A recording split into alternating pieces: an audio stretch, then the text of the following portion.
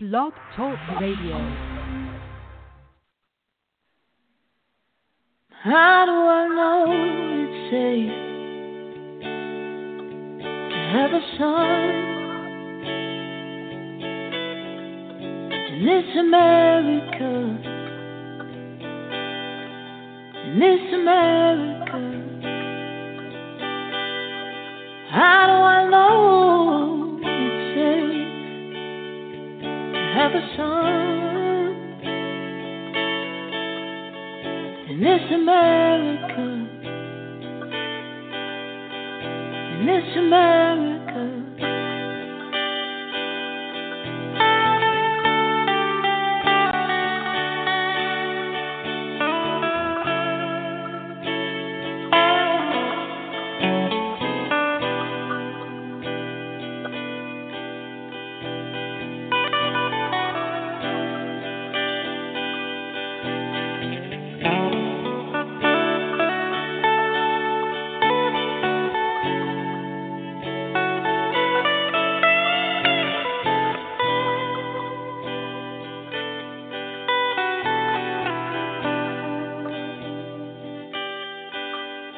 How do I know it's safe to have a son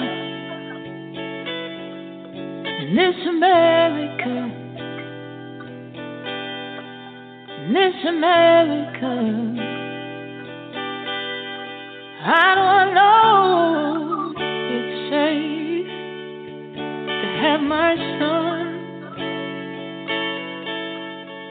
in this America? This America, I always wanted a son.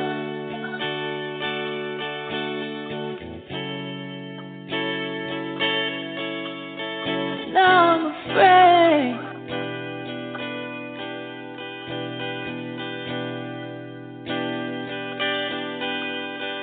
How will you see my baby? How will you treat my baby? How will I protect him from you?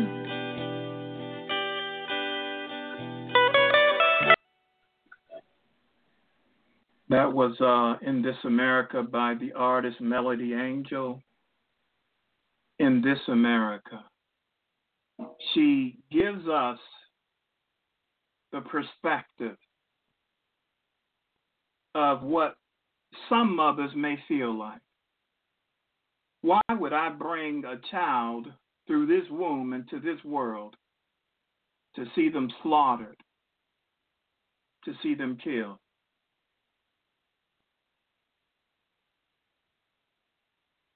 How will I know?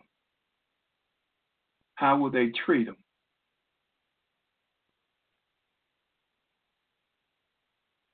I must admit, I feel a certain weight and gravity with a program like this that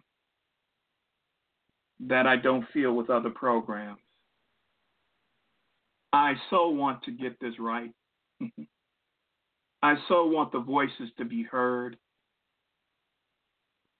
I want them to be heard. Pain like this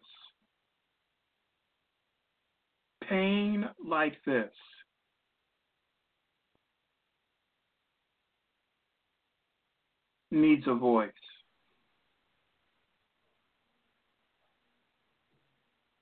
And Rhymes Media Group has vowed, it's part of the mission. It's our mission, part of the mission statement, that we give voice to these sort of issues, to this sort of pain, that we give voice to it. Now, as we wait for those to call in who will be calling in across the country, Yolanda, and thank you, Shana, for all the hard work you did, and Alice and Candace and Kevin Gabriel, Monique, Pastor McCory. I know I won't get everybody in, but I thank you all for all the hard work you're doing. And we know that this is only one step in a long, protracted war, but we're making the step. We're making the step.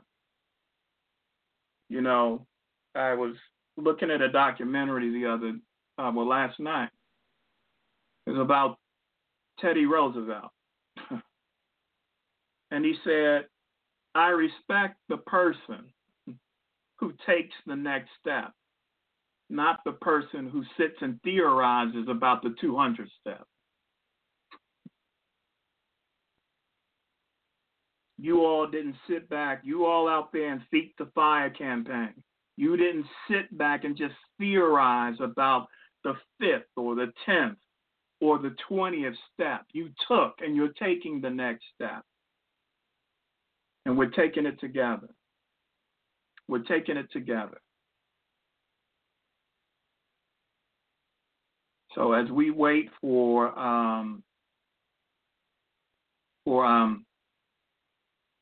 the group, the various groups to get in touch, and as we wait to follow up with the interviews, I want us to look at a list I created some time ago, back in 2014. Back in 2014. And the title of it is Law Enforcement in Black and White. Now, this is 2014. So on the one list, under blacks, I have Michael Brown, 2014, Oscar Grant, 2009, Eric Garner, 2014, Wendell Allen, 2012, Kamani Gray, 2013, Kendrick McKay, 2012, Timothy Russell, 2012, Sean Bell, 2006.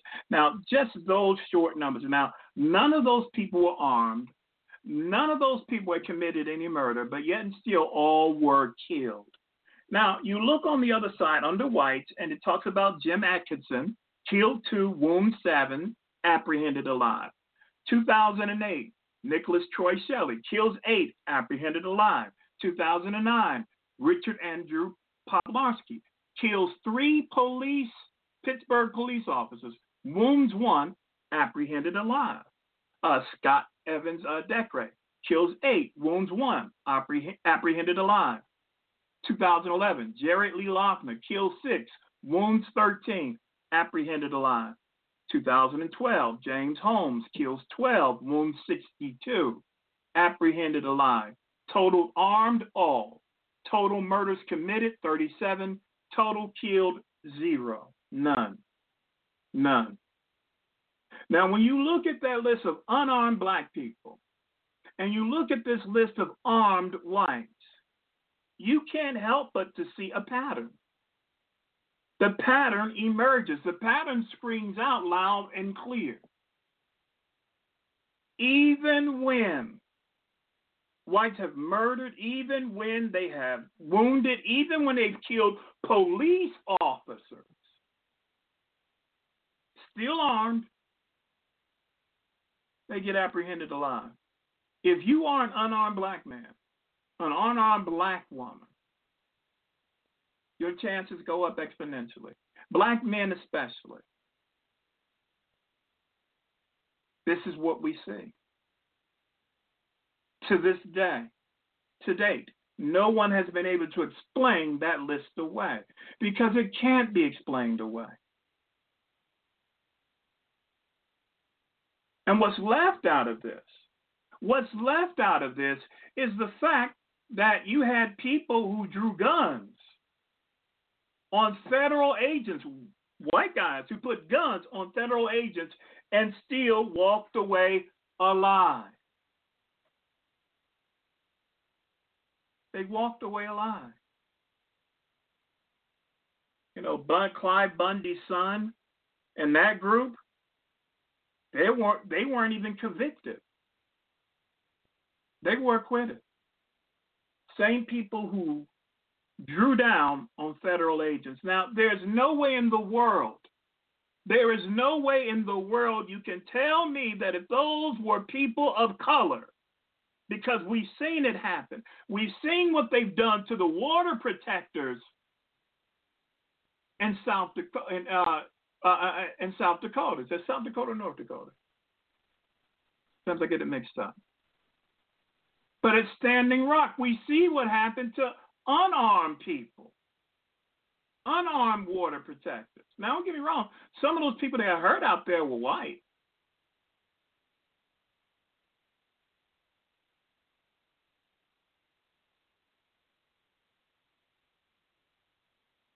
We see what happens to people if they're just at a rally or protest, the harassment, and sometimes the brutality. But if you pull guns on federal agents and happen to be white, oh well, you get acquitted. Or if you happen to kill and shoot a bunch of people and you happen to be white, seems you can get apprehended alive. There's something wrong with this.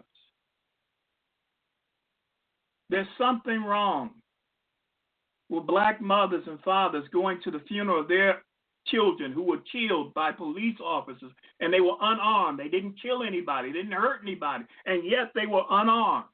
And yet they were killed. We can't keep making excuses for that. So those of you out there who are at the different Feet to Fire campaigns, if you don't remember the number to call, the number is 215-383-5738. That's 215-383-5738. That's the number to call. We'd like to hear from you soon. I'd like to hear about what's going on there. We'd like to hear some of the stories of the people who are gathered there today and what brought them to Feet to Fire campaign. Would be nice to hear from them. This is something I've been covering for a very long time, and it's amazing how much the same, and in some regards, how much worse things have gotten. How much worse things have gotten. I mean, because when we know better, we should be able to do better, right? When we know better, we should do better. But that's not what's happening. We're just being lynched on YouTube now instead of the woods somewhere, or lynched on some sort of street light. We're being lynched on Facebook and YouTube. We're being lynched on social media now. This is serious. And it ought to be taken seriously. What's being faced by many of us, it ought to be taken seriously. And to my well-intentioned but misguided white friends, this is not a distraction. This is not identity politics. This is life and death. This is life and death. This is not identity politics. This is not a distraction. And I've heard people say, well, when you bring up these racial issues, well, it's serving as a distraction. Are you seriously telling me death and mass incarceration is viewed by you as a distraction?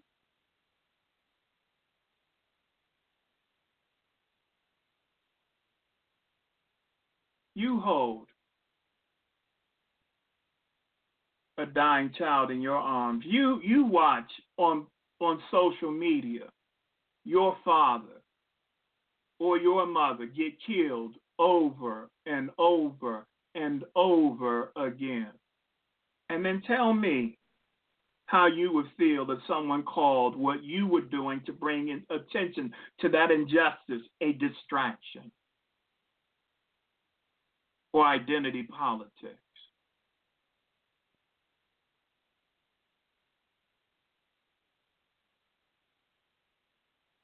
until you've had to have those conversations with your children about how you're supposed to act in the presence of law enforcement, when you shouldn't have to have that conversation at all. When your child looks at you with that hurt look in their eyes, and not just that hurt look in their eyes, but they look at you with frustration and angst, because it appears no matter what they do, they'll be a target. If I smile, they think I'm making fun of them. If I frown, then they think I'm threatening to them. If I hold my arms up, they're threatened. If I fold my arms, they're threatened. If I'm walking towards them, they're threatened. If my back is turned to them, they're threatened. All these instances I named have been ways in which people of color have been killed. They've done all those things. They talked and they were silent.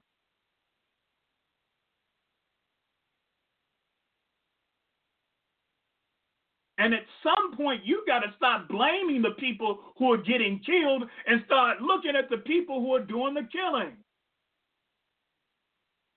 And shame on you if you try to bring up black-on-black crime every time some black person is killed by the police. When a precious blonde-haired, blue-eyed child is killed, I'm not looking at white-on-white crime, and I could point to a lot of instances there of crime. We just don't talk about them. We don't call them white crime. We don't call it white-on-white crime. We just call it crime, and therefore you don't get the color treatment in that. Your ethnicity is not under attack then.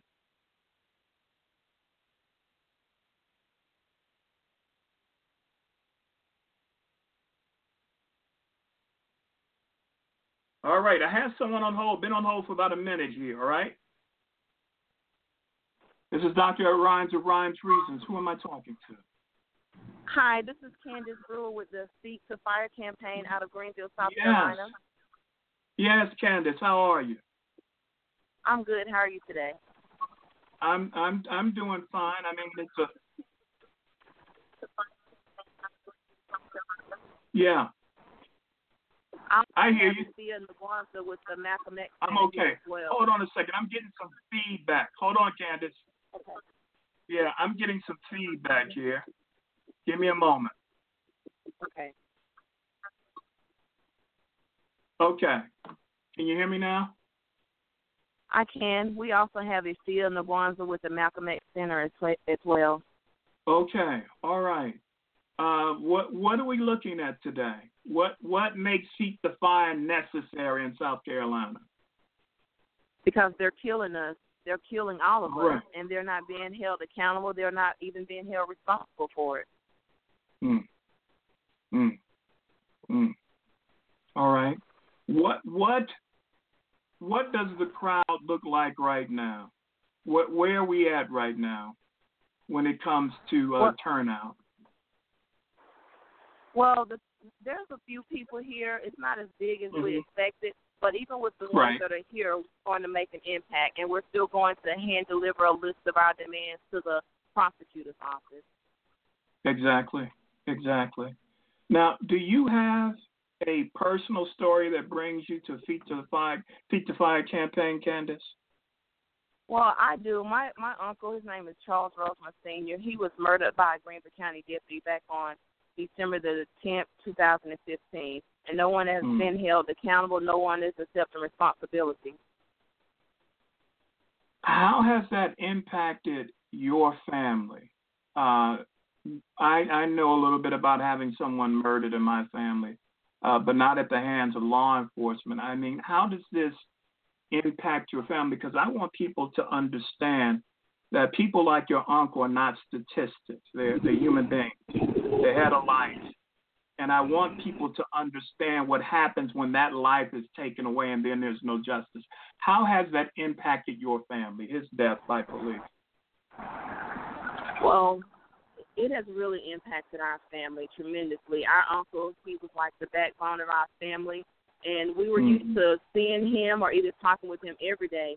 But now that he's been killed by law enforcement, you can't even trust law enforcement at all, because now you're thinking, are they going to show up and kill me next? Are they going to kill my son next? Will it be my brother next? Who are they going to kill next? Because you know they're going to kill someone, especially when no one is holding them accountable and no one is holding them responsible. Like, we're still trying to make sense of it all, and with no one willing to speak with us, not even a sheriff, and it's been over a year, we still haven't even spoken with the sheriff office about it. All we get is that they're investigating, and now we're getting, well, we did our investigation, but we didn't see any wrongdoing. And I don't understand how the police can show up at someone's house at 1 o'clock in the morning, kick in their door, and go in there and kill them, and nothing is done about it.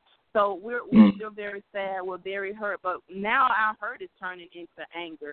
And so now we're seeking justice for not only for my uncle, but for all of the stolen lives that have been killed by the police.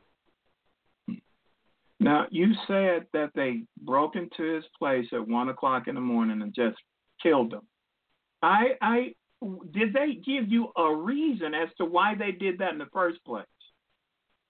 Well, the thing that happened, it was 1 o'clock in the morning. A neighbor called the police and said that they heard a commotion going on in my uncle's apartment. My uncle was actually being robbed by 3 intruders. He was being robbed and beaten and pistol whipped. So the neighbors called the police and told the police what was going on. The police showed up at the door. They kicked the door in without announcing themselves, and they held a gun and they shot my uncle. My uncle, being that he had just been robbed, being that he had just been pistol whipped, the police says that he was standing there with the gun and that he shot one of the deputies. The bullet grazed the deputy's head, and then the police turn around and they tell us, yeah, we understand that your uncle was standing at the door and he probably felt that it was the intruders coming back, but our officers did nothing wrong when they kicked down the door and shot and killed him. You know, I don't understand that. I have a hard time agreeing with that, because my uncle, he needed help. He had been pistol whipped. He had been robbed by 3 guys. He needed help. And I'm pretty sure he was in fear for his life with someone just kicking in his door. Of course he was going to be thinking that it's the intruders coming back to rob him again. Yeah. Yeah, and their quote-unquote investigation found no wrongdoing on the officer's part. Of course. Did he have any children? They told us, yeah, he had children. His children were in their 20s. But what the solicitor told us is that even though they feel like my uncle was only protecting himself because he thought that the police were, in fact, the intruders, they said that they feel like had a right to protect themselves also, even if they broke protocol, even if they broke procedures, that they had a right to protect themselves.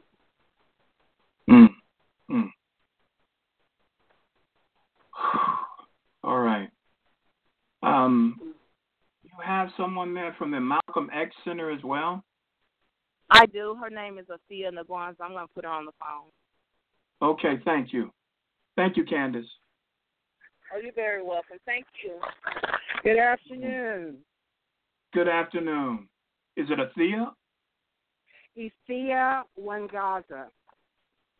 Afia Wangaza. Okay. Yes. I'm the founder and director of the Malcolm X Center and of the South Carolina Stolen Lives Project. I serve on the National Steering Committee for the Stolen Lives Project, which, of course, what is the first effort to document police violence in the United States.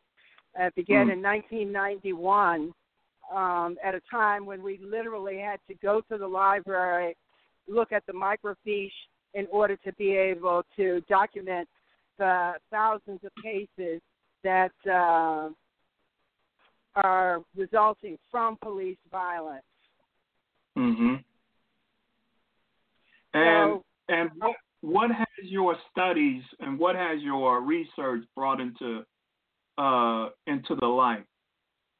Well, first of all, because of the work of the Stolen Lives Project, of which Juanita Young and Arnetta Grable are the true mothers of the movement against police violence and the stolen lives, has disclosed the fact that on average there are 1,000 people killed by law enforcement each year.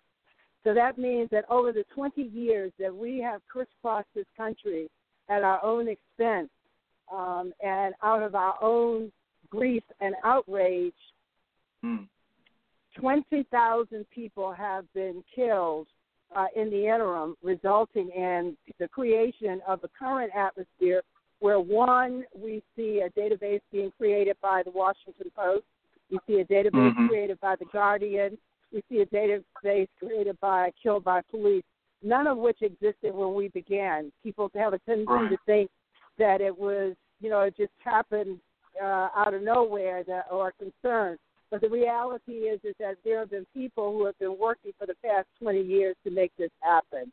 Carl Dix, of course, is another person who was a moving force along with Monica Shea, or Catherine as she was called, who was the organizing force to make sure that every October 22nd that the names of the people killed during the prior 12 months were not only discovered but raised to the public and called out in public spaces.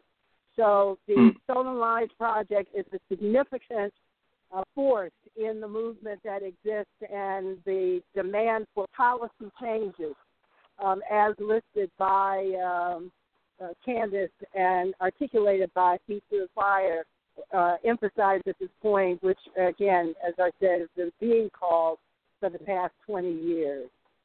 So we're glad to see the new faces and the new energy that will keep it moving. Yes. Well, I'm sorry why the new faces have become a part of it. It means we're having the same old problem.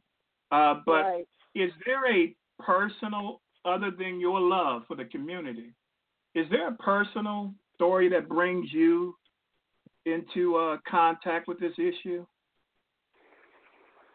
I've been dealing with the issue of police violence since I was 16 years old. I am now 70.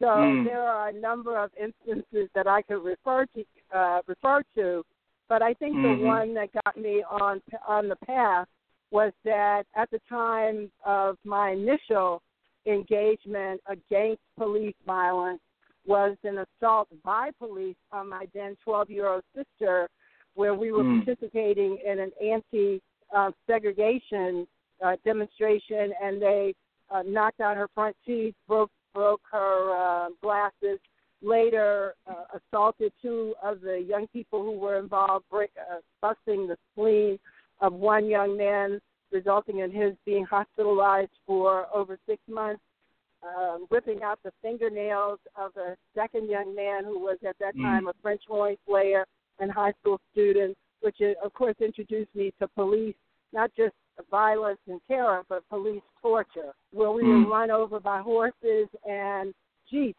in Philadelphia, Pennsylvania. So my history with police violence, confronting police violence, and demanding an end to it is more than 50 years old. Right. Now, what do you say? And I know what my answer is, but what do you say to those people that when you talk about police violence against the community, a black community, and even brown community and native communities, when you talk about this police violence, and then they throw out the whole black-on-black crime thing, I mean, what is your response to that? There's a distinct difference between interpersonal violence and state violence.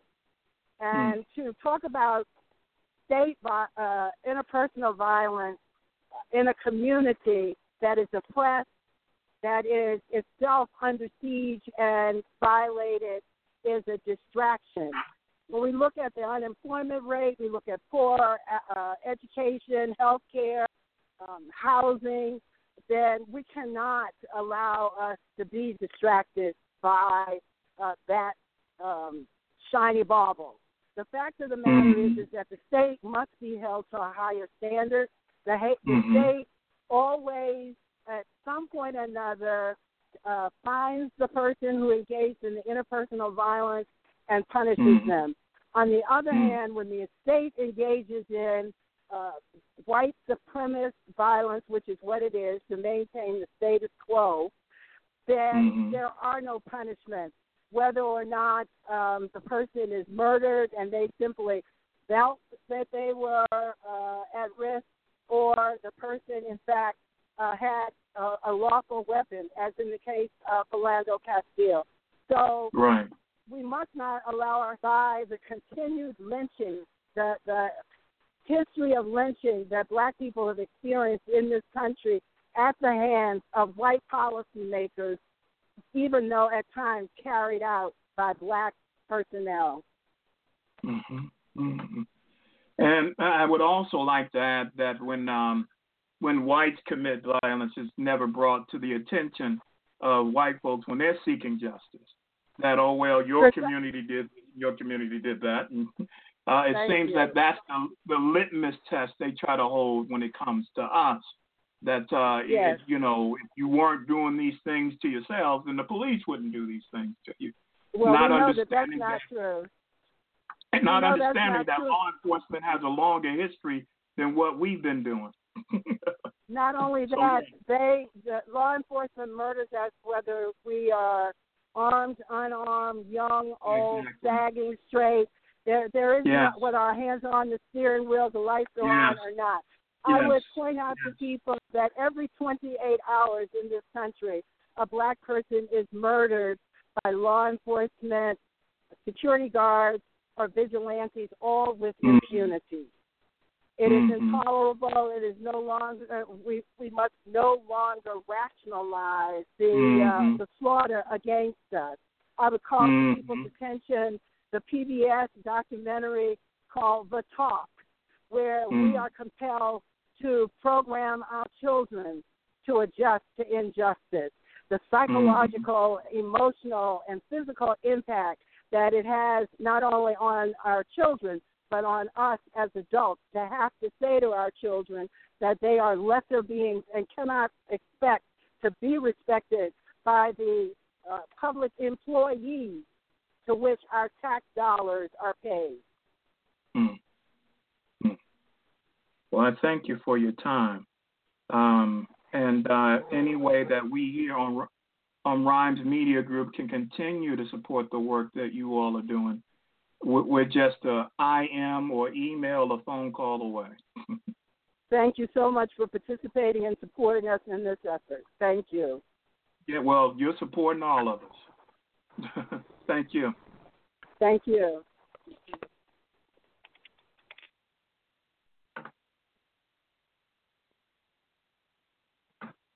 So we just heard from South Carolina and Candace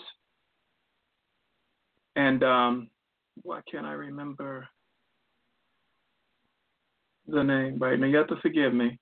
But the sister who's the head of the Malcolm X Center and also the head of the Stolen Lives chapter in South Carolina and is on the national steering board in South Carolina, Stolen Lives. So we are at a critical time right now, people, a critical time in our history. Oh, we got someone else on hold here. Get the phone here. Hold on. Hello, this is Rhymes Reasons. Rhymes. Hi, Rhymes. It's Yolanda McNair. Well, hi, hello. Rhymes. It's Yolanda McNair. Can you hear me? I'm okay, and you? Very well. Yes. Good. Very well.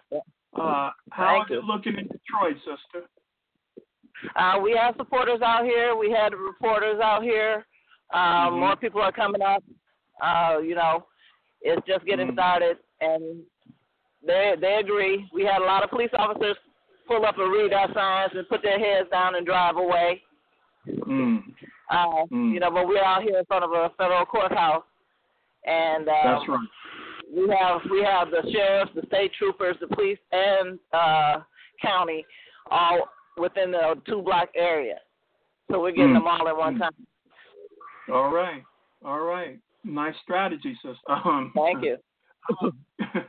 What I want you to tell those who are listening across the country and across the world, mind you, I would like for you to tell us what conditions in Detroit has brought P.O.S.T. To being, protect our stolen treasures. why is P.O.S.T in existence when it comes to Detroit? What conditions exist there that make P.O.S.T necessary? I'm on the call. Well, what brought about P.O.S.T is police officers getting away with murder. Prosecutors not prosecuting people for murder. We have a prosecutor here that hasn't done a thing in over 15, 20 years to a police officer, regardless of the crime.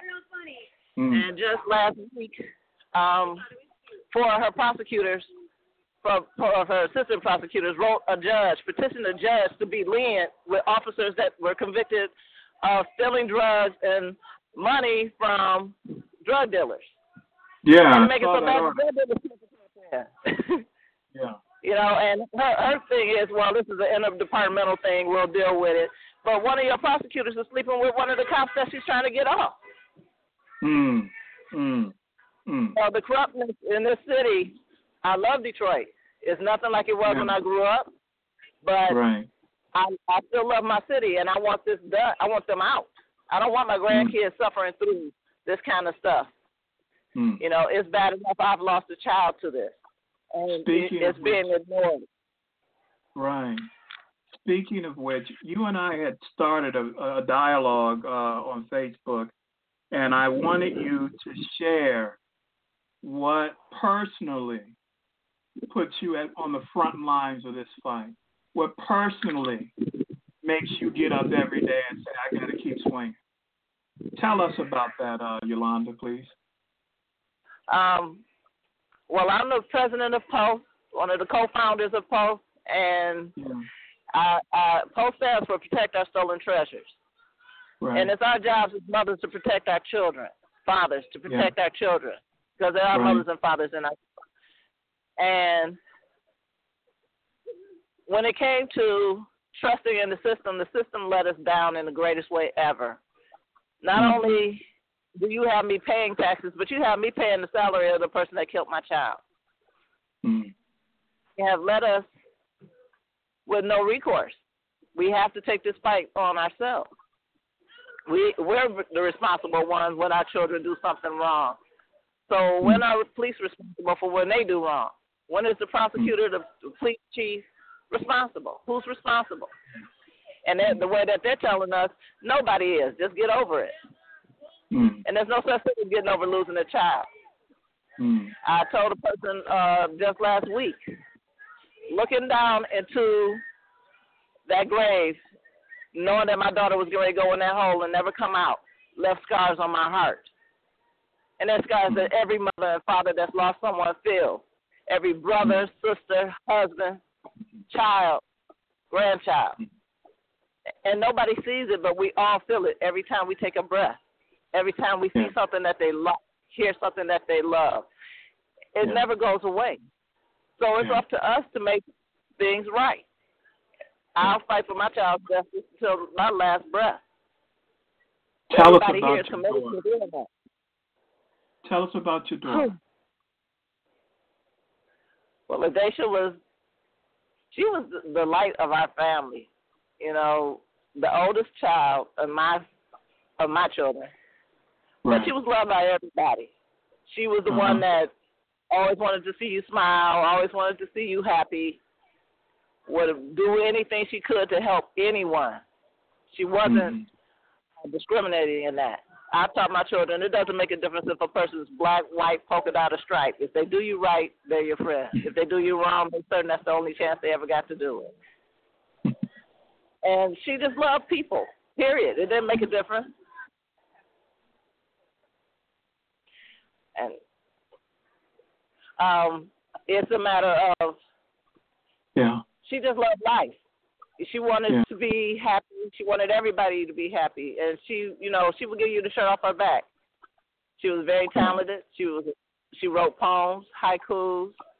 She played music. She wrote stories. She loved children. She loved watching them learn. She loved watching their eyes light up when they figured out something. You know, she was never that person that was going to cause problems. She was the diffuser. We can talk it out. There's nothing we can talk out. Just give it a sec. That was her. Right.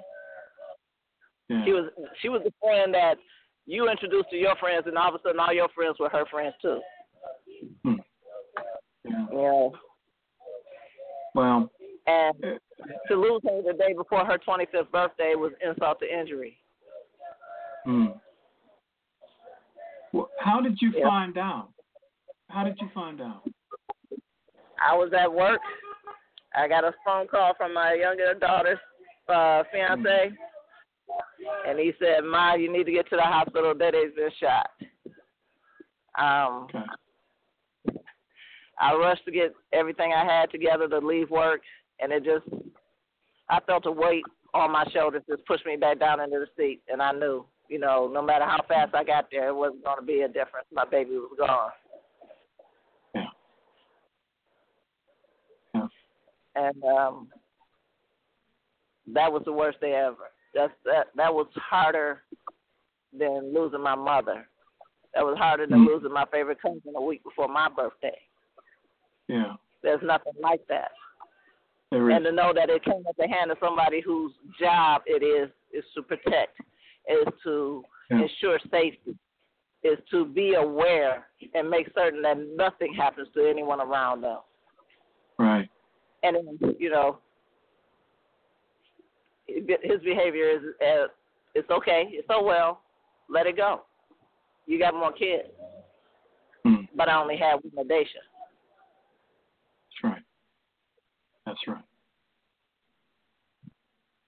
Tell me, if you can ask one thing of this society when it comes to this issue, and I won't racialize, across the board, what do you think it is this society needs to get straight so we don't lose any more of no more of our treasures are stolen from us? What would you tell this society? If you had one thing to tell them that would protect our stolen treasures, what would it be? Remember that we're a village. It's no individuals. There's no separation. You're buying into propaganda that's meant to make someone money. Money is not your God. Life is to be lived, not suffer through, not struggle through, not with remorse. It's to be lived. And you wouldn't want to be in my shoes. I'm not wishing anybody ever to be in my shoes. But understand this. It's a walk I'm going to take. Without a doubt, I will walk this walk. But to become a village again is what we need to be. Where everybody's pain, everybody's worries, everybody's health, everybody's happiness is for the greater good of everyone. All right. Jealousy does nothing for you. Arrogance does nothing for you. And at the end of the day, what do you want to be remembered for? Having a lot of money or a lot of friends that loved you? Well, I know you're going to keep swinging. I know you're going to keep fighting. And as I told Candace out in South Carolina, whatever we can do here on Rhymes Media Group to help in this fight and this struggle, we will do. We will do. Thank you. Thank you for just giving us this venue to get this out for people to understand and see. They can hear us. You can hear the people in the background shouting. And there's more people coming, It's a matter of caring about life. It doesn't have to be someone you know. I hate it every time I hear that someone got shot and killed. I don't want to hear that. I don't want to see that. It's another life lost, wasted, for nothing. And then the cops want to walk around like there's something super about them. You're a person. You're a citizen that chose that job and to wear that badge, and you took an oath and you don't give a damn about it. Yes. Yeah. Yeah. Well, I appreciate what you all are doing on the ground out there. I know it's not easy. I know it's not an easy walk to walk, but as you said it, you're going to walk it. And that much I did know about you from our first conversation. So, yes, sir. I think we had somebody else in Detroit on hold for about 20 minutes. So, Okay. I'm going to leave you now on air, Yolanda, but we'll stay in touch, all right? All righty. You take care of yourself. Keep their feet Thank to the you. fire, sister. All yes, right. sir. All righty. Bye now. Hello, this is Rhymes Reasons with Dr. Edward Rhymes. Who am I talking to? Hello? Hello? They must have hung up because I had them on hold for quite some time. The person that was on for about 20 minutes, I'm so sorry. It's one of the things I was trying not to get was this, like, call traffic jam. And to make sure that everybody would get an opportunity to get heard. If you're still listening, please call back in.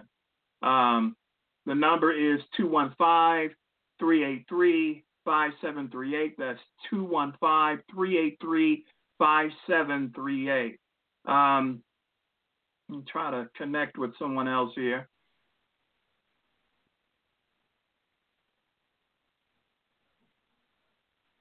And but I hope we listen to the stories of pain here. These are not just statistics. These are not just faces in a newspaper or an obituary. These are breathing, living people who walk every day with this pain of losing their children and their husbands and their brothers and their uncles to police violence. To police violence. We got to do better than that. We have to do better than that.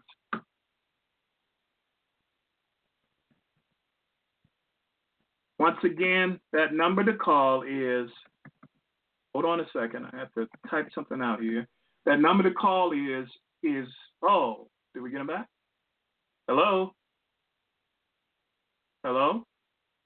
Nope, not there. All right. So that number to call is 215-383-5738. There's a piece that I wrote some years ago, right after the Zimmerman verdict when it came to Trayvon Martin's death. And it's a piece that I wrote that I believe is fitting for where we're at right now. And if it can help anybody hold those accountable to the feet we got someone online here right now. Hold on. Hello, this is Rhymes Reasons with Edward Rhymes. Who am I speaking to? Hello, can you hear me? Yeah, I can hear you. Hello? My name is Irene. Hello, I'm from Oregon. You're from? Oregon. Oregon, okay. So, what can I help you? I just calling you because I know the P.O.S.T doing this today, and I want to just tell my son's story. He was killed by police here in Oregon, in Milwaukee, Oregon, and he's mad. I did not make attention to public, so my mission, like a mother, to spread it because so many cover come to his matter and so many lie. And everything was covered up, and I don't want, let it go to people who are supposed to protect us and serve, just killing our children. And especially in Oregon, it's like separate republic, and like nothing happened, but it's happened here. Right. So my son was 19 years old. Oh. He was loves history. He was so passionate about constitution rights, about human rights. He was like a defender for all this, and he has a mental crisis because before he has interfered with police and they beat him. in his head. So after this, what happened, he has PTSD that make him so worried about what's going on in the country. And he was worried about all this matters that happen, especially for African American people. And before his death, for a couple of weeks, he started to talk to me about all this story. And he was fear for his life, and he say me, Mom, you know, they're going to kill me about my position because I'm defending people's constitutional rights, and I'm see what's going on in the country, and I'm standing against it. And he was telling them his position in life, and he was telling that police, doing not right thing with people. They broken our constitutional rights. They broken our human rights. So on January 28, 2016, when my son has mental crisis about all this, and as well he called to police to say that he's so fearing about his life. So when they come, this morning I was at home, but my husband was at work, and I called him that something wrong with our son, and I asked him to come back. So when he come back and bring some friends who knows my son since he grew up to talk to him, they come and take us away from our son. But what did our son? He take his clothes off. He locked himself in his room. He take his clothes off, and he sit on the window, out of the window, to just show them that he does not have any weapon with him, and he just need to talk. And when they come, I ask them, you know what, my son has mental crisis. I need his medical attention. I need to take him. Please, please, I beg you, don't shoot. Just talk to him. Please talk to him and get him medical attention. So what they did, they take us apart from our son, hold us away because they say it's their responsibility, and they say, ma'am, everything will be okay with your son. We're here to help. And since they started, they keep all information out. We ask what you're doing, how he's talking, everything okay. We still negotiate with him. But they call to SWAT. We start to worry when they see SWAT come, and we start to worry and ask what's going on. But they say, we don't know. We don't have information. Just stay there. We will talk. And they talk to him like 2 hours and a half, and suddenly we hear these shots. We were in office area of our apartment. We hear 3 shots.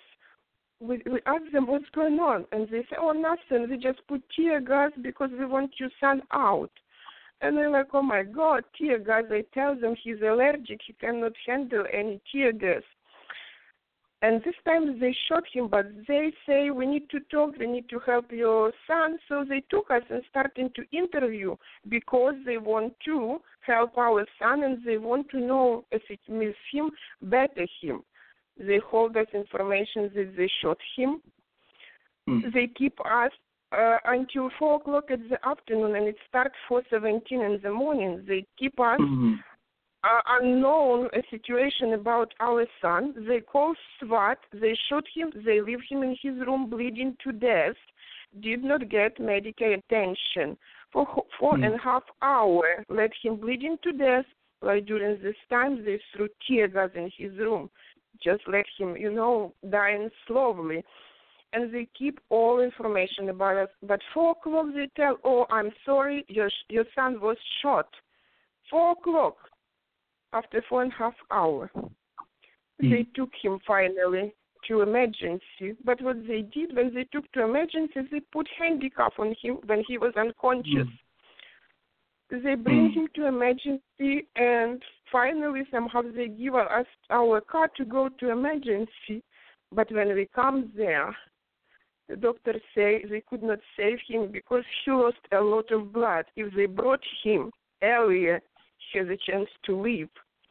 And after this, finally everything up that all situation, they put whatever they want, and finally they give us death certificate. My son death was suicide, that my son was fearing for his life, he wants to live, but he does not know how to handle his crisis. They tell that he was suicide. And plus, they destroyed our apartment that we could not live one day. They put us on the street. And after this, our manager charged us for all this destruction in the apartment for $15,000 that we need to pay. And everything was like nobody even know my son's story except the neighbors because they keep us out of media, they keep us out of everything. And after this happened, you don't know what to do. You don't know what to go. You don't know how you have to act because your son is dead and nobody responsible. And these two officers who did it get satisfied. That was their protection because they fear their life from 19 years old boy who just want to tell them, talk, and who just beg them for help. So this is my story. And my son supposed to go like other 1,000, and it's pain. I know. It's big pain, and you don't know that somebody wants to get in this situation, and it's hard to hear when every time it's coming. Even in our area,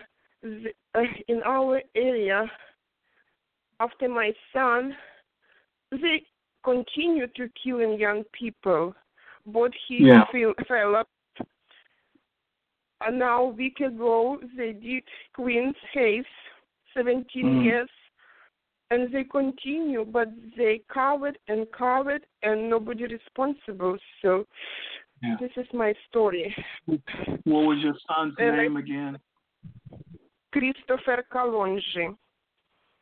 Christopher, yeah, and he was 19, and he was a smart guy, and he could be, I think if he lived, his future will be, he could make changes in our system because he was so passionate about, criminal system, constitution rights, and he tell us, Mom, you know what's going on. We need to fight for our rights, and he was right because it's not stopped. It's not, and they don't accept us like that. Well, guess what? Now people all over know his story. It'll be listened to over and over again because you called in. And so this is a recording that will play over and over again. So his story is no longer untold. It is no longer untold. So much. His story will be told over and over again. Well, I wish I could do more. Thank you so much. Thank you for sharing your story. Thank you. And I will. In the name of my son, Christopher Kalonji, I do my best to stop it as soon as we can. Thank you. Yes. Bye. Goodbye. I've dealt with death a lot of times in my life. I have, more than I can get into. Some of them hit you harder. I know when I talked to Yolanda, it hit me pretty hard, and I know talking, oh my goodness. All right, I'm going to go to the next caller now. Hello, this is Rhymes Reasons with Edward Rhymes. Who am I talking to? Hi, Hello? Good morning. This is Monique. Hello, can you hear me? Yes, Monique, I can hear you. Monique, Hi. I can hear you. I'm so sorry. It's okay. My name is Monique Wallace, and I would just like to say, I think that was Irene that just called. Yeah. About her son, Christopher. Yeah. I would just like to say God bless you, and I am absolutely mortified by the horror in your story, and I will help spread that story. Right. And she happens to be one of my dear friends on a link that we're all on together called Mothers for Justice. And it's like being, let me just first say that I'm the mother of Megan Marie Hockaday. And my daughter Megan was murdered by Oxnard, California PD officer Roger Garcia, March 28th, 2015. Next month on the 28th will be the 2-year anniversary to our horror story. Yeah. This officer had already tried to kill a woman in a local park out here called Colonia. And he had already tried to kill a woman in that park. His wife ended up leaving him and taking his daughter, not just taking the daughter, but literally hid the daughter. She had to pull her out of school. And what we were told is that she had pulled her out of school so that he wouldn't know where she was. I don't know what their current status is, but that was what was going on in this person's life before he murdered my daughter. We have somebody that just retired from the police department out here, and we share an auntie. She's auntie by love to me, but she's a blood auntie to him. And he told her this cop was just waiting to kill somebody. He was just waiting to shoot somebody. The incident in the park happened because a homeless woman needed help. Of course, like so many times, we call the police for help thinking we're going to get help, and they come over there and turn the situation into a nightmare. Yeah. So she calls for help. This fool is running through the park at a distance because he got it in his head she might have a gun. What? What is the old lady in the park that's homeless going to be doing with a gun? So he's running through the park. As soon as he sees her, he's trying to shoot her. He's not asking her anything or questioning her or even assessing the scene first. He's literally running through the park shooting aimlessly. The district attorney's office told me this standing at my front door. The lead investigator for our case, that is, and this is the investigation from the DA's office. They were doing their investigation after the police department. They came to my house to get some more information to me, and as we were talking, my 11-year-old little girl and the prosecuting, or not the prosecuting, but the lead investigator for the DA's office, as we were all talking, my daughter and I started asking him questions about this dude. And we are like, you mean to tell me he was running through the park and, well, see, first of all, he said, I want you to know that he did not shoot the woman. It was the other officers that shot the woman. The woman was shot at 36 times. She was paralyzed from the neck down. But every single one of his bullets missed her. Monique, yes. Hold just for 1 second. The person who's on hold right now, please hold a little while longer. All right? So hold on. All right, Monique, telling your story. Okay. So what we were told is that he was ridiculed and he was basically clowned because he missed shooting her. But that's because he was running through the park at a huge distance. So any one of those bullets could have hit anybody. So between his personal problems at home with his wife and the incident in the park, he was a ticking time bomb. The night my daughter was killed, it was Good Friday.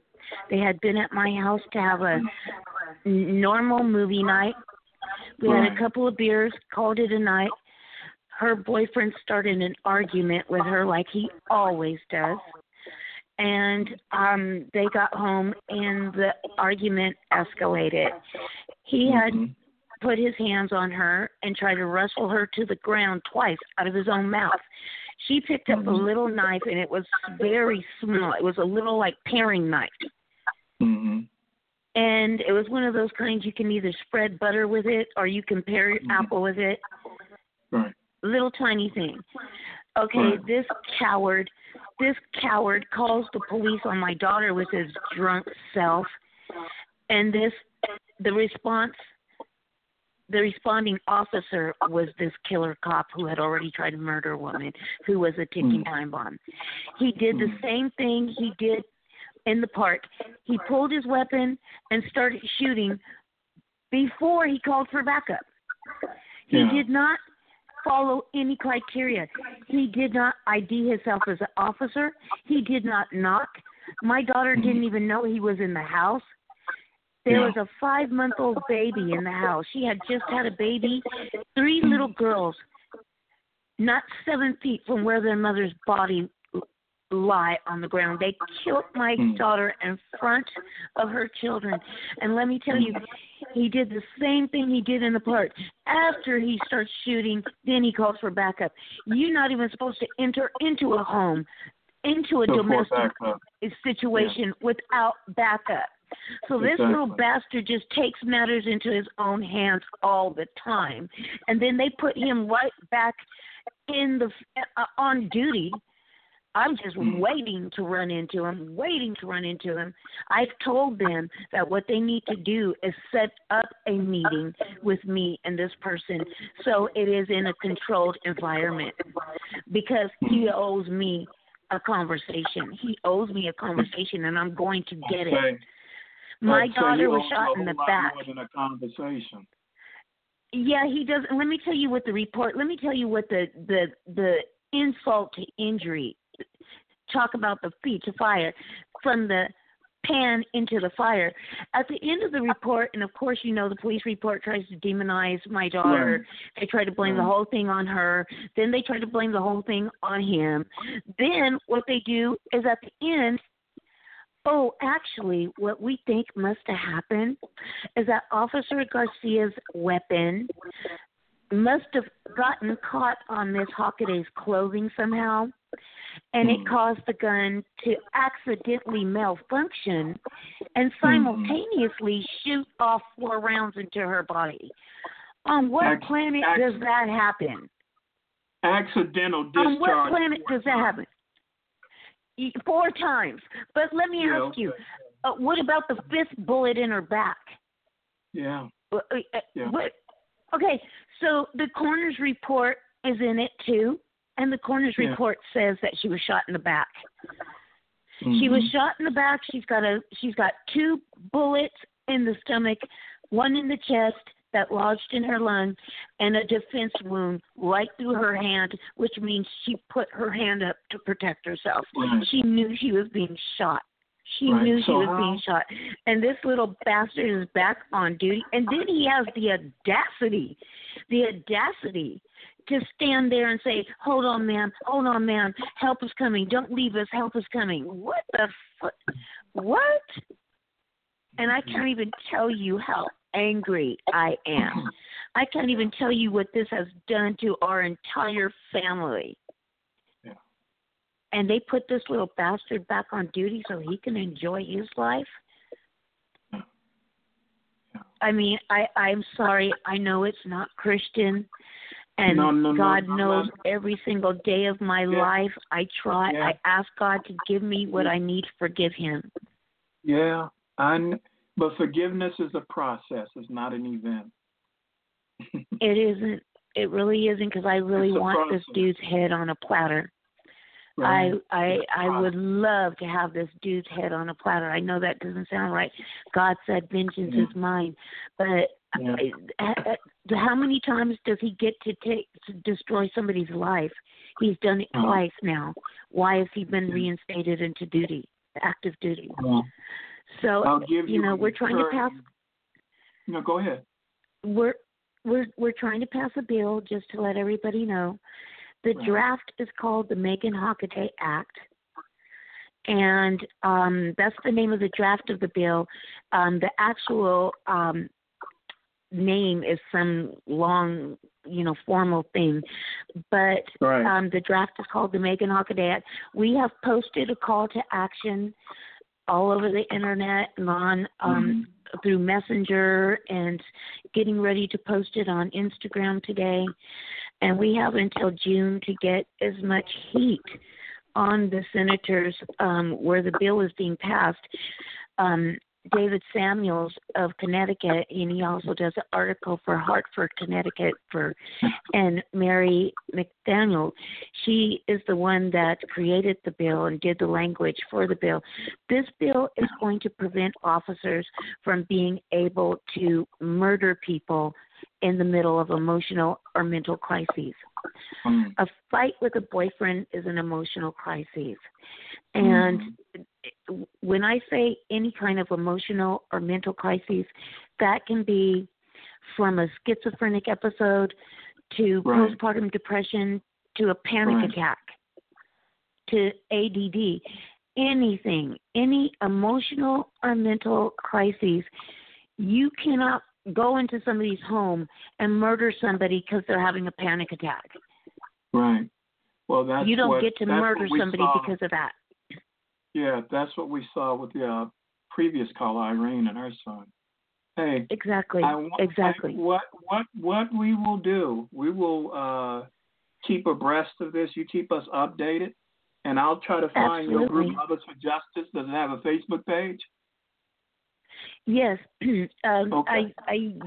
We've been trying to get a website going, and our name was already taken by somebody. But if you just go, if you just download your Messenger, you have Messenger, just go to just put in Mothers for Justice, and it'll come up. Okay.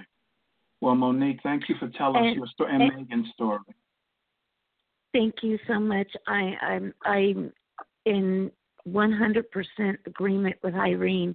There are so many of these stories that have been kept the media. I also have been working, I've been blessed at an organization called the African American Policy Forum, #Say Her Name, the AAPF. They deal with investigating African American women that have been murdered by the police department in America. And we just did a radio show for my daughter on So Metro Radio. Blythe Whitaker is the producer of that show. And he did a wonderful job with David Samuels and I. And it's called So Metro Radio. It's an internet radio show. And the special, it was a 2-hour special. It was called Megan Hockaday, The War Against Black Women. And as I've learned, sharing my story, and it's like being forced into this horrible club that you don't want membership to, but nevertheless you've got this membership for the rest of your life. It has been such a blessing for me to be able to share with people that know what I'm going through because they're going through it. Nobody understands unless they're going through it. Another mother who's not buried their child does not understand. And I have learned that black, white, yellow, red, and brown, all of our lives matter. All of our children's lives matter. And it's not just black people being murdered anymore. They're just killing everybody now. And when does it stop? It stops by changing law.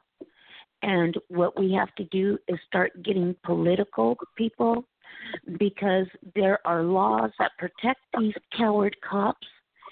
These are laws that need to be acknowledged. They need to be modified. And we need to start creating law. We need to create law that protects us. The Megan Hockaday Act is going to also prevent cops from being able to discharge their weapon with children on the premises. All right. So any minor on the premises, yes, and there will be serious consequences for the coward that disobeys this law. And the accountability is ridiculous. I want accountability. They should be held accountable for every single life they take. And I really feel that all of these lawsuits and monetary compensation that's going out to all these families, I feel like a certain portion should be coming out of that cop's pension or out of his salary. Yeah, Why agree. should the taxpayers pay for you to murder somebody? Yeah. Why should we pay for you to murder somebody and hide behind a badge? It should come out of their check. So I just want to thank you for having me. I know you got other callers. Yeah. You but take care. Please remember her name. Megan. Please remember her name. Megan Hockaday. Megan Hockaday. Yeah. Thank you so much. Take care now, Mommy. God bless you. God bless you.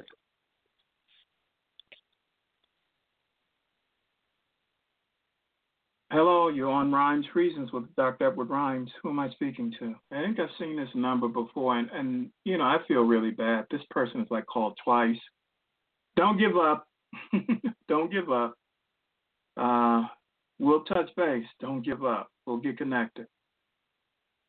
I mean, when you hear stories like this, when you hear stories of, and she's right, it is happening to people no matter what color they are, that there are, yes, white people who have gone through this as well. My only caveat to that is that it's disproportionately happening to people of color. That means I have more of a chance of being killed by law enforcement officers than any other group does. Black men especially have more of a chance of being killed by law enforcement than anyone else. And so there is, I don't want us to lose sight of the fact that all of us are in the emergency room, but we're not all in the emergency room for the same reason. And if I was told, if you take this pill, you have a 20% chance of being cured. But if you take this shot, you'll have a 50% chance of being cured. Well, what am I going to take? I'm going to take the 50% one of being cured. Now, let's flip this when it comes to talking about police brutality and police violence. Yeah, either way, it's horrible to lose a child. It is horrible. And I won't racialize the loss of a child. What I will say is this, is that black women and black men are disproportionately in that category of losing their children to police violence. And we need to keep track of that as well, too. Natives are disproportionately there. First Nation people are disproportionately there. And Hispanic people are disproportionately there. So there is a disproportionality to this loss of life.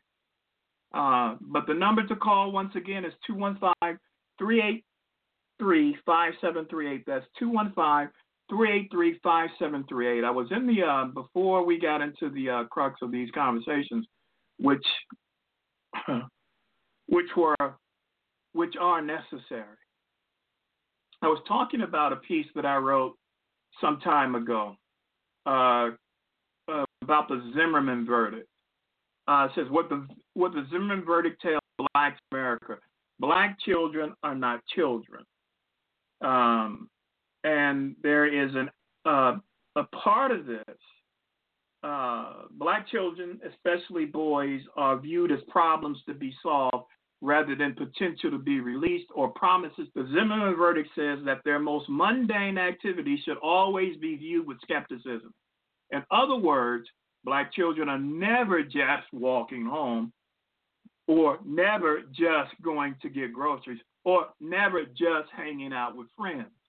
A more diabolical reason has to be ascribed to those actions, because remember, Black boys, Black young men, and Black children are always a threat, and threats need to be neutralized and or eliminated.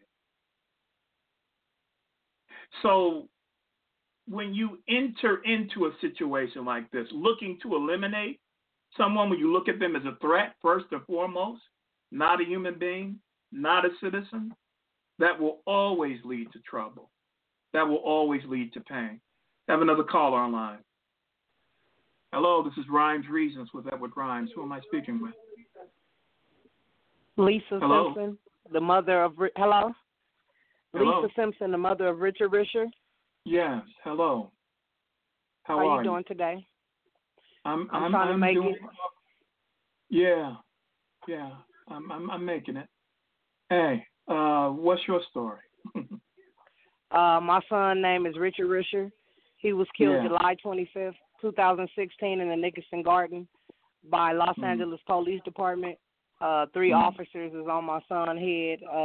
From what I hear, they shot 50 shots and my baby took 30. It'll be 7 months on the 25th of this month. I don't have a police report, an autopsy report.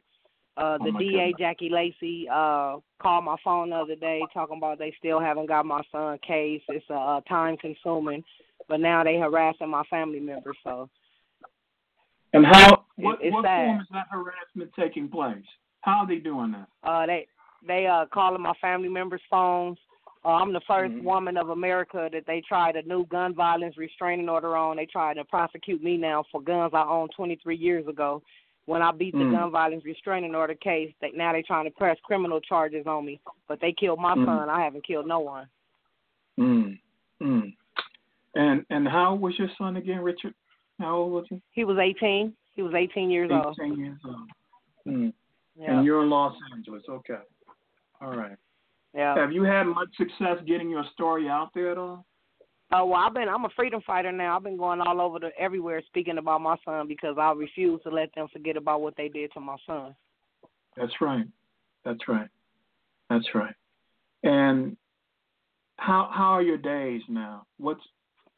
Tell me your days. They're not really good, but you know. Right. Go ahead.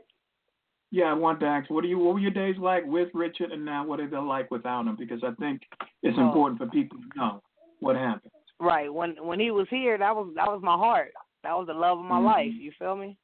And now that he gone, you know, I have 4 other siblings, and I have an 8-year-old son. So periodically he asking me why the police killed his brother, and I can't explain it. You feel me? So my whole family, our whole life changed. It ain't nothing the same. I'm back in school right now though, trying to get an outlet so I can have something to do with my time, so I won't be so frustrated thinking about why they killed my son. Exactly. Yeah. Now you make sure Rhymes Reasons is here. So you get any updates, you make sure that you find us on Blog Talk Radio on the Rhymes Media Group, and you send me a comment or you give me a message, and we'll make sure that his name stays alive too. All right? Okay. You're not in this. All right. You're not in this alone, sister. Okay. Thank you. All right. You take care of yourself and take care of that baby. You too. All right. Oh yeah, all right. for sure. Have a great day. Power to the people and free us all. That's all right. Power to the people. There you go. Bye now. Hi, this is Rhymes Reasons. Was that what Rhymes? Who am I speaking with? Hello. Hi, how are you? I'm all right. Yes, can you hear me? It's a little hard to hear you. Okay. Well, actually, I'm driving. Yeah, that's what it sounded like. I have a loved one, and I'm grateful, but I am in touch with so many others that have. And my billion-dollar question is, first I want to acknowledge what you're doing and all the other radio stations that are tuned in and attempting to help our society as a whole, because this affects everyone in many ways.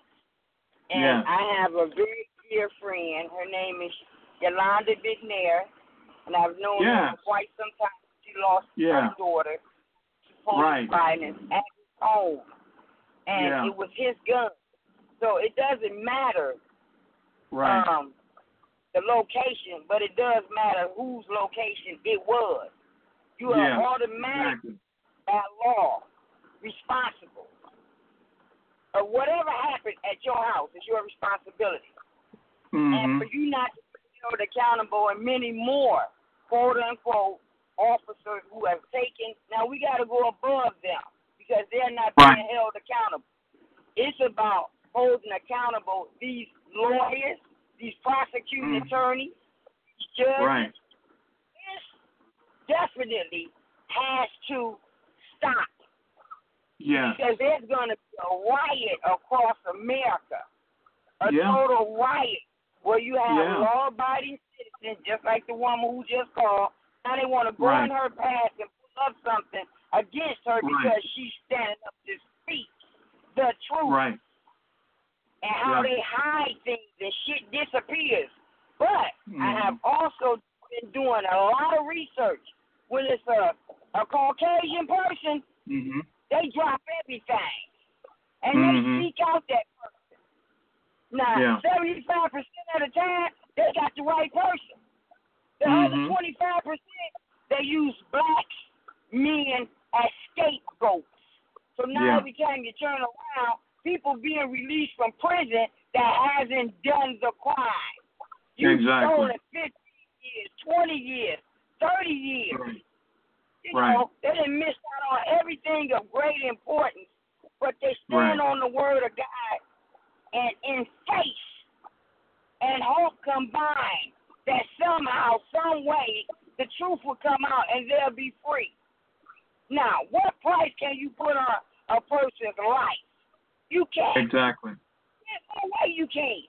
But my main concern is, why are all these people, quote unquote, who's supposed to be in charge, are being able to just walk away, or they taking off duty with pay? That makes no. I don't want to use profanity because I'm an educated person. And and it's I a don't PG feel that style. actually works. That doesn't work. It shows a form of illiteracy and ignorance. And as a people are not ignorant. Exactly. So we don't have to bind, and we got to go beyond that. It's not about vengeance. It's about justice. Exactly. It's about we're all human. We all have errors. Right. So why aren't these officers who are committing these crimes, breaking the law, not held to the same standard and higher? Because you exactly. to protect. You ain't protecting nobody if you shot at this woman's son 50 times. What the? That makes no sense. No. So the whole country should be up in uproar. We need to be shutting some cities down. Not in a violent way, not to tear up, destruction, and burn. And that's foolishness. Because we hear that. You don't want to see that. No, not at all. We have to get together and stand together, side by side. That's right. Even if we got to sit out in the front of the courthouse all the way, wrap the whole building around. Don't go to work. Shut money down. Since it's the rule of everything, don't spend none. Right. And Black America needs to realize we spend more money than any other nationality. Yeah. As far as being consumers, Yeah, definitely. So we have a voice. And again, I am so grateful that you and other radio hosts are getting together and putting this out there. It's already out there, but we can't let it fall to the wayside. That's and right. I truly appreciate you. And there's so many victims out here that are being unheard. Right. You know, and now that people are stepping up based on their law, see, you can never replace my child. Exactly. It's not enough wealth on the planet to replace my child. You just stole generations from me. Exactly. You just took my grandbaby. I don't know what they could have grown up. Exactly. But they could exactly. society. Those that sure as they could have came up with it. Ooh, Jesus. The devil is a lie. And I'm going to get off here because I know you have other people that you want to speak with. But again, I am so grateful from my heart. And may God cover y'all. They'll attack you too. It already happened, but thank you for the prayer. I appreciate you. Yeah, I appreciate you too. So you take care now. God bless you. I will. God bless you as well.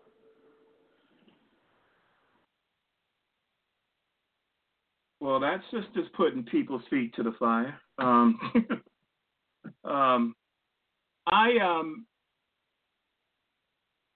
I find myself, this is called Rhymes Reasons, But today, people, this is your program. This program belongs to you today. Belongs to you. Your stories are the ones that I'm interested in hearing. Your stories are the ones I'm interested in sharing. But until we get another call on, because we don't have a caller right now, that when you look at black people and people of color as threats to be eliminated, when you look at them as threats to be eliminated, it creates an environment where unarmed blacks become the victims of extrajudicial killings. That's, a cop, security guard, or some sort of neighborhood watch type person, Every 28 hours we get killed by a cop or a security guard or some sort of Zimmerman type. And so the argument that has been and will continue to be made, especially like in places like Chicago, is that violence that's violence taking place in the black communities there. Why shouldn't a person like Zimmerman be afraid? Now, if that's an acceptable line of reasoning, let's really break this down. If white people should be afraid of me because I am a black person, if a white cop or a cop, period, should be afraid of me because of the violence that takes place in the black community, and if you talk about black on black crime, well, as a police officer, as a white person, then you really don't have a whole lot to fear from me if it's about black on black crime. A, well, let's get to B. If that's the case, then I should be afraid of white males in public places. They're more likely to go on a spree shooting or mass shooting campaign. If you want to take that racialized logic to the next step, white males are 3 to 4 times more likely to be under suspicion for child abduction, child molestation, and child murder. So I should seriously be looking at every white guy that comes into the vicinity. Now, I'm saying all this because people try to use this excuse of black on black crime or black people are naturally prone to violence. What do you expect, these police to do? And no, I don't accept that. Now, I just rolled off some statistics here. But let me tell you something out there, people. And you can call it racially divisive if you want to. That's not the intent of this. This is to put it in perspective. Because black people and people of color are being killed by police for a different reason than they kill other unarmed people. Yes, can it be some sort of power rush or authoritarian bent in the mindset of these officers when they kill anybody? Absolutely, positively can be that. But when the color of your skin has been criminalized, you become a threat on sight. Don't care how many crimes you didn't commit. Don't care how many taxes you paid. Don't care how many degrees you have. Don't care how far you've gone in this world. The first thing they see is that black skin because it has been criminalized in their minds. So on sight, you are considered a threat. Now, if you're going to use that same logic, then you must care about arms dealers, right? Who sell to terrorists and these different governments who arm terrorists. And those arms dealers and those arm manufacturers are overwhelmingly white. What about that crime by white people? They kill in the millions. They kill in the millions. They kill in the tens of millions. But nobody traces that back to their white skin. Yet black on black crime is thrown in the faces of black folks when we talk about police violence against black people. You ought to be ashamed of yourself for doing that. You ought to be ashamed. Next caller. Oh, yeah, I know. And so, yes, Mr. Rhymes, greetings with Edward Rhymes. Who am I speaking with? You can talk to him on the radio. Well, hello there. My name is Madge Penelope Morgan, and I'm 100% committed supporter of P.O.S.T, a supporter and member of P.O.S.T, and justice will be served by any means necessary. All right. All right. Where are you out of? I'm Detroit. I'm out of Highland Park. I live in Detroit. I am a Highland Parker Detroiter. Okay. All right, Madge. What brings you to Rhymes Reasons today? Well, I'm standing next to Miss Yolanda McNair, whose daughter's life was stolen by a Detroit pig. This is our protest down here today at Frank Murphy Hall of Justice. And she's my sister, and Adesha was my brother. And as our all black, my Adesha was my sister, as all black people. And I'm here fighting for justice for all of us. All right. All right. That's all you need, sister. That's all you need. Let me ask you a question. What do you see as the biggest obstacle in making sure that these cops are brought to justice for killing our wives and our husbands, our sons and our daughters, our brothers and our sisters? What do you see as the biggest obstacle to making sure they are brought to justice? We must remove evil white people from being in charge. As long as white people are in charge and making decisions about people of color's lives, we will never receive justice. And so, Madge Penelope Morgan says, anarchy! Okay. Anarchy. All right. Run them up out of there. I'll take Kim Worsley's place. I'll become the new prosecutor. I mean, I don't have a law degree, but that's what white people say you got to have. I'm smart. I can do what she do. Make her own damn rules. Excuse me, I cuss a lot. But anyway, seriously, it's all about removing this white power structure. Right. Okay. Yeah. Challenge the white power structure. That's right. You have to. That's right. You have to. Because it wasn't created to do us any good.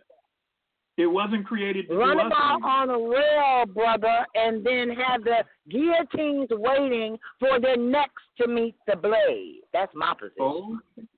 That's the only way you're Prince going to get rid of them. Okay. Whatever. Okay. I love you, brother. I love I'm you too, man. All right, you take care now. Yolanda? Yes, sir. All right, you're still there. What does the crowd look like? I mean, what's been going on so far there? I want to get a feel for the activity there. I just heard Madge, so I got an idea about her. Right. We call her Power, but yeah, she's definitely a core member of P.O.S.T. Yes. Well, let's see. We've had police officers come out and stare at us. We had the sheriffs come out and stand as though they were going to actually come down and attempt to move us. And they didn't like us telling them that their boss was worthless and that we was waiting on her. But, you know, we have a lot of people leaving court now that were jurors and whatnot, and they're coming over and speaking to us, offering their help and their support. Okay. That's right. All right. All right. I love also been asking, you know, when the second one is going to come down the fire, you know, the second feature fire. Yeah. Yeah, well, we can get that going. And you know it's got to be on Rhymes Media Group the next time around as well, too. Absolutely. Absolutely, without hesitation. Yeah. I have heard some very hard stories to listen to today. The pain of especially mothers today. And I wanted to ask you a question the last time you were on, Yolanda. I wanted to ask you this question. You had the Women's March on the 20th and the 21st of January. You have the Women's International Strike coming up on March 8th. How in tune do you feel with groups like that? Do you feel like that they have extended themselves enough to women of color? Because this is a woman's issue. Your child being killed by police is a woman's issue. So how do you feel? Do you feel connected to those groups at all? That's kind of a difficult question to answer, simply because they have, you know, some factions of the groups reach out to us. The other ones say that they don't want to, you know, they don't want to get into it with the cops. They don't want to, you know, have to deal with the political side of it, the racial side of it, you know, but as long as it's their agenda, they're all for it. But me, myself, I don't care what your group is or what your initial goal may be. Justice is for everybody. That's not a particular thing for anyone. Hey, lady. No. So, you know, we need to make sure that everybody is connected, because it doesn't make a difference if your child is 2 or 52. Yeah. You're still a mother. Right. That's right. You know, and when somebody else puts their hands on your child and takes them away from you, your instincts are nothing but. Right. You know, it's about the power of us joining together and being one. It's not about I had this agenda, you had this agenda. But as far as feeling connected to them, no, not really, because they don't, you know, they're operating on their own agenda, their own fashion.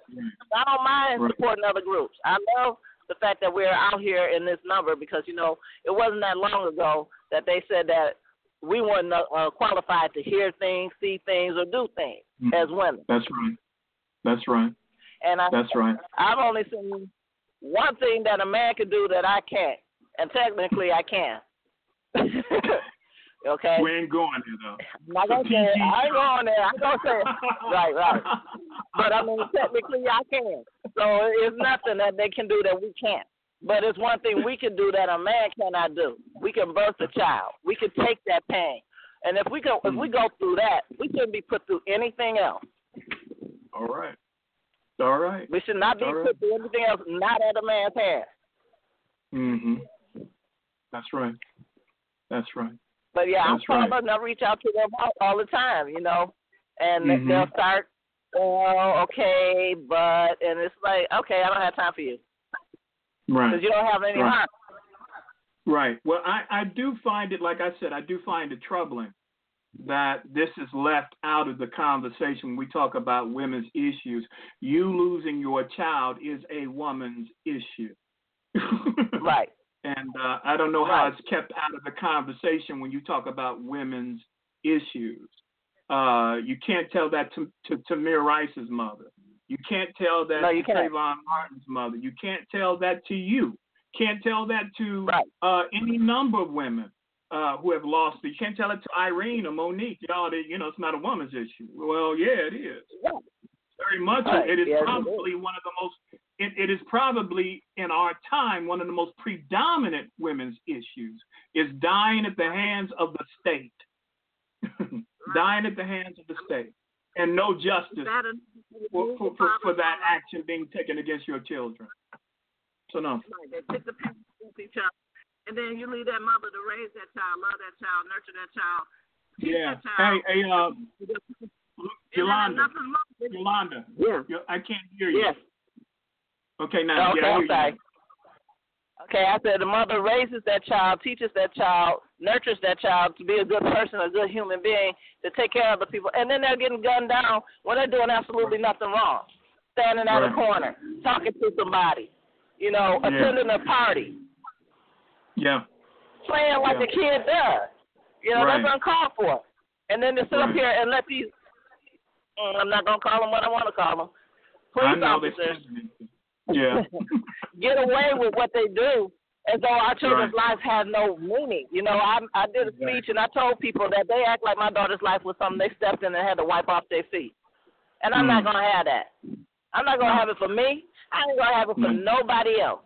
I don't need to know you. All I need to know is your child was taken from you. Mm-hmm. That's all I need to know. See, in my mind, I was raised, and I understand. I understand the village. Right. I understand it. My family's creed is my family, my life. And I mean literally. It's tattooed on a lot of the male members of our family. It is our creed. But you don't have to be blood to be family. That's right. And we understand that too. That's right, sister. I know. So I fight for everybody. That's right. That's right. Well, I'm just trying to make sure everybody fights for us. Oh, definitely. Definitely. Yeah. I thank you for that.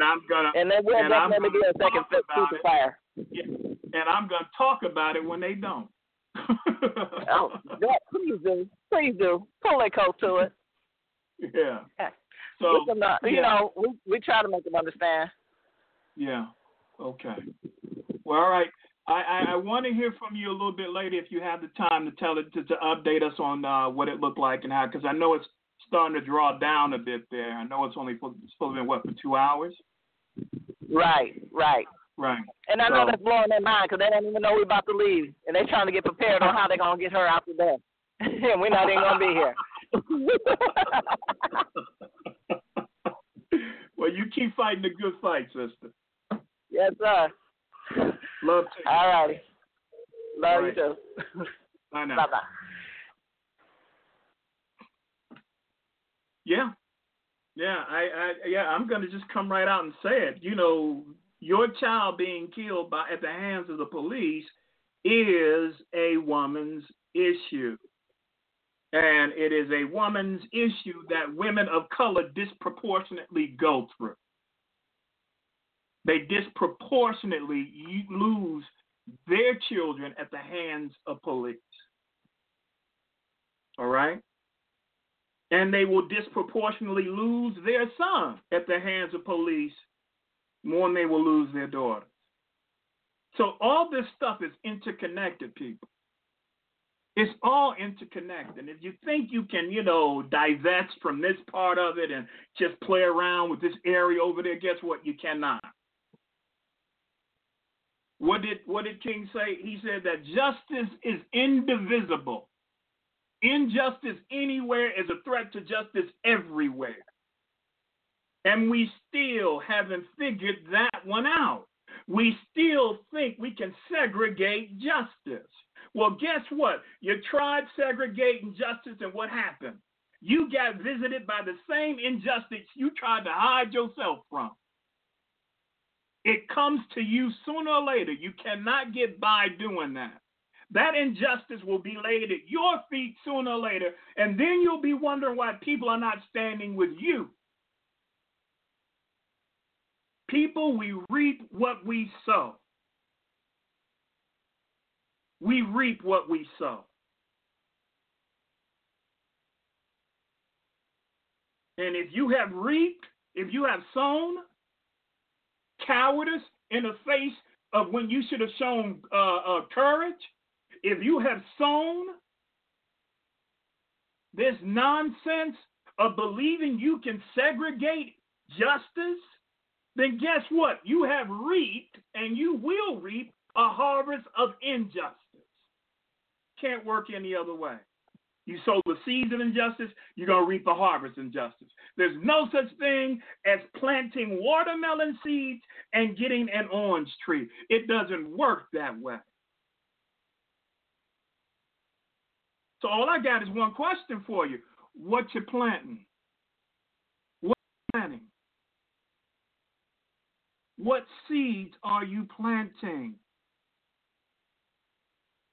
That's all I want to know.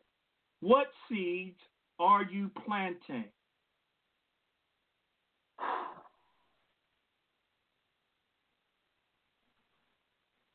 Now, if I sound like I've had, enough, I have.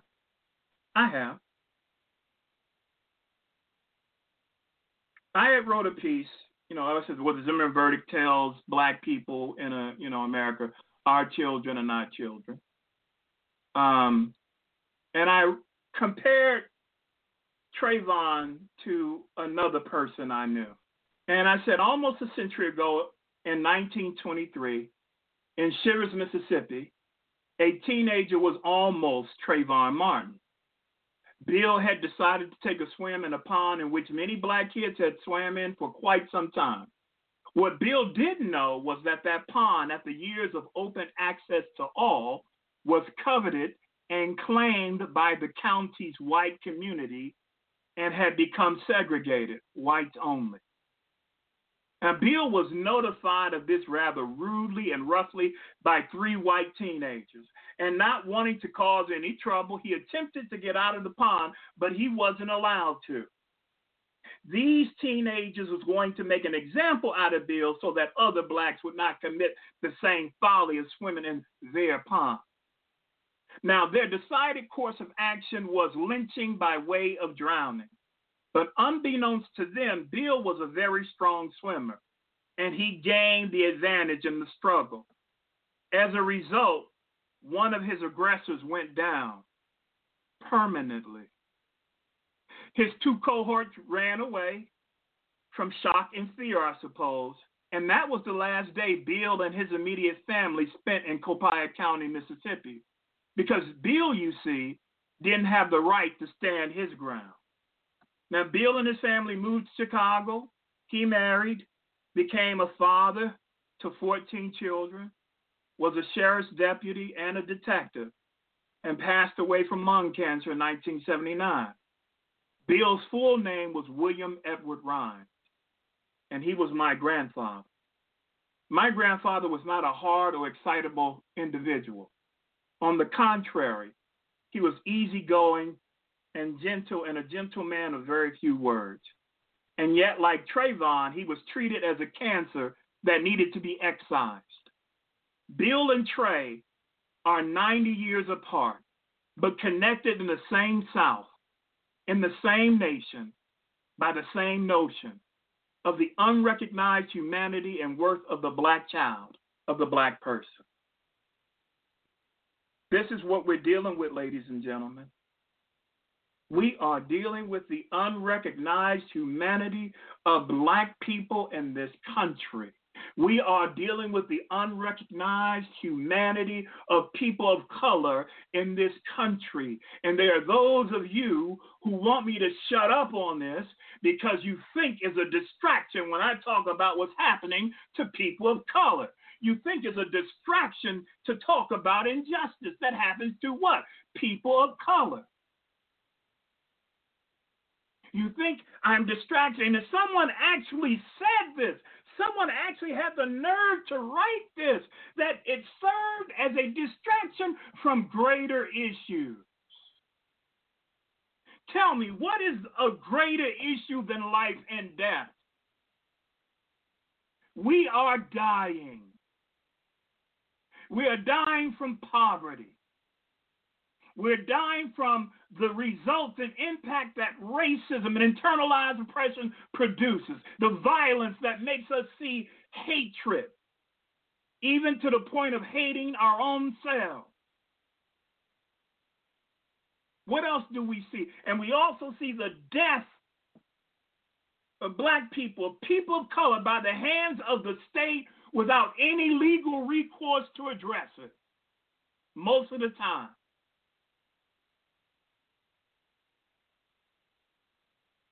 Life and death, talking about life and death issues is a distraction? How dare you? How dare you presume to be that arrogant, to tell a mother her pain, to tell a father their pain, to tell a brother or a sister that their pain is a distraction? Arrogance it must take to say something like that, to form the words, to let them come out of your mouth, to form them in your mind. For those things to be said, it takes a boatload of arrogance.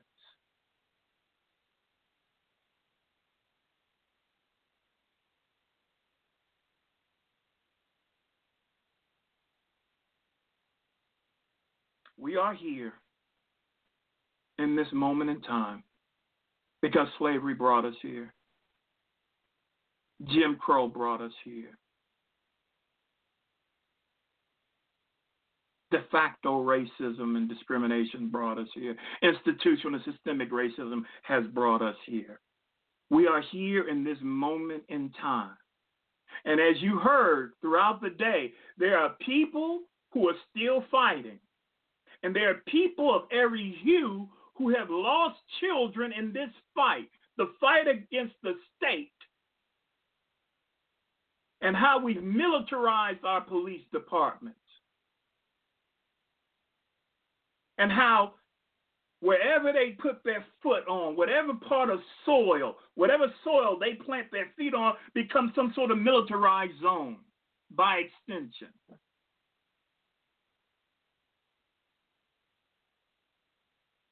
Well, let's stop with the pretense then. Let's stop with the pretense. Take serve and protect off the vehicles. It's mockery to people who are suffering at the hands of police. That statement mocks them. Serve and protect? Who? And as I said earlier, stop trying to tell me, well, there are good cops and there are bad cops. I'm not dealing with individual personalities here. I'm dealing with a system. I'm dealing with an institution. I'm dealing with an organization that discriminates, that perpetuates these lies, this pain, this horror, this terrorism, because that's what it is. It's terrorism. Talk to someone in Yemen. Talk to people in Afghanistan or Pakistan, and you listen to the children. I don't even want to go out to play because of the drones. I used to love to go out and play, but you never know when the drone is going to show up. Now listen to children and people in this country. I don't know when the police are ever going to bother me. I don't know if they're going to leave me alone, if they're going to harass me. They have the same issues, the same questions. How does that happen? How does America get off trying to call themselves the beacon of the world when you're telling me that black people in Flint still don't have drinkable water, that our children are afraid not just to go out to play because of gang violence or violence that's been called because of oppression. They're afraid to go out because of state-sponsored terrorism as well, too. How they must feel. The one piece of advice I would give this movement, and I'm not about giving advice. I'm really not. I don't like doing it. I don't like giving advice. But here's a piece of advice that I would like to give you all out there, especially you parents, you mothers and you fathers. Join hands with people from across the globe. Talk to other parents what it feels like in Pakistan and Afghanistan and Yemen and Syria. Make friends with them on Facebook. Tell your stories to one another. Connect in that way. Connect in that way. Share your pain. Share your struggle. Work in solidarity. Speak out against the bombs that are falling on them needlessly and lawlessly. And I encourage them to speak out against the bullets that are being shot into the bodies of our children, of our people, of our citizens in this country. That does it for this portion of Rhymes Reasons. This is the end of the show, and Thelma Rhymes' grandbaby boy has got to go. God bless, take care, and be safe.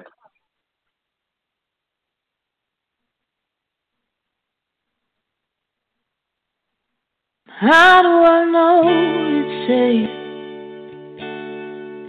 to have a son in this America? In this America, how do I know it's safe to have a son